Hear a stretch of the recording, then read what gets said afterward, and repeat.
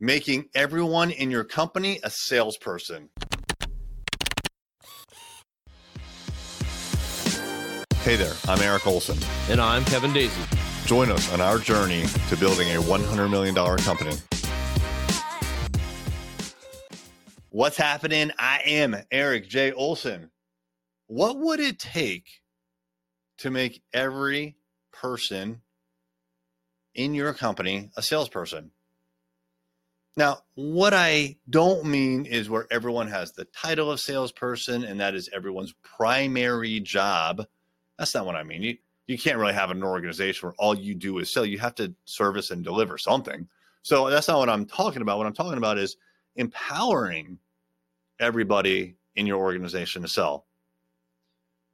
Don't you want everyone in your company to sell your product? Don't you believe that they should want to sell your product?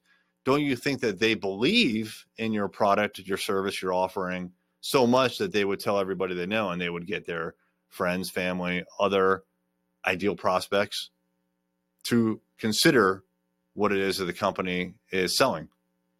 I do. I believe all that. And I think that our employees would do that if we asked them to.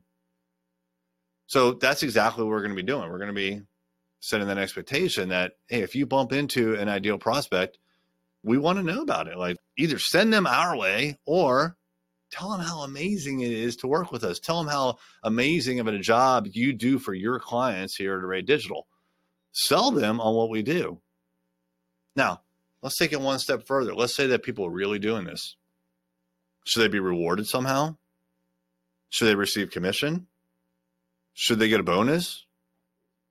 How are we going to go about making sure that they're compensated the same way that we would compensate a full-time salesperson? Now, a full-time salesperson gets a full-time salary, and they also are guaranteed commission when they close a deal.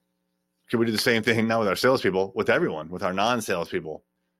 What would that look like? What if they started the sales process, but they didn't have the skills to close it, and they hand it off to a salesperson?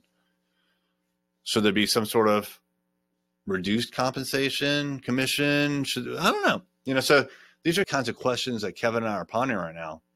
We want to enable all of our employees to sell our offering. And what we're trying to figure out is, what will it take? What is the right thing to do? How do we get everyone to evangelize this company? And that's what we're looking for. So if you are running a company and you have enabled your salespeople, I want to hear about it. Tell me how you've done it. I'm going into uncharted territory here, and I would like your opinion. So hit me up on social media. They're all my handles are the same. I am Eric J. Olson, ErikJOlson. I am Eric J. Olson. Hit me up. How have you done it? If you like this podcast and you know a lawyer who wants to grow their law firm practice, tell them to check out ArrayLaw.com. Array Digital exclusively serves managing partners who want to aggressively grow their law firm. ArrayLaw.com.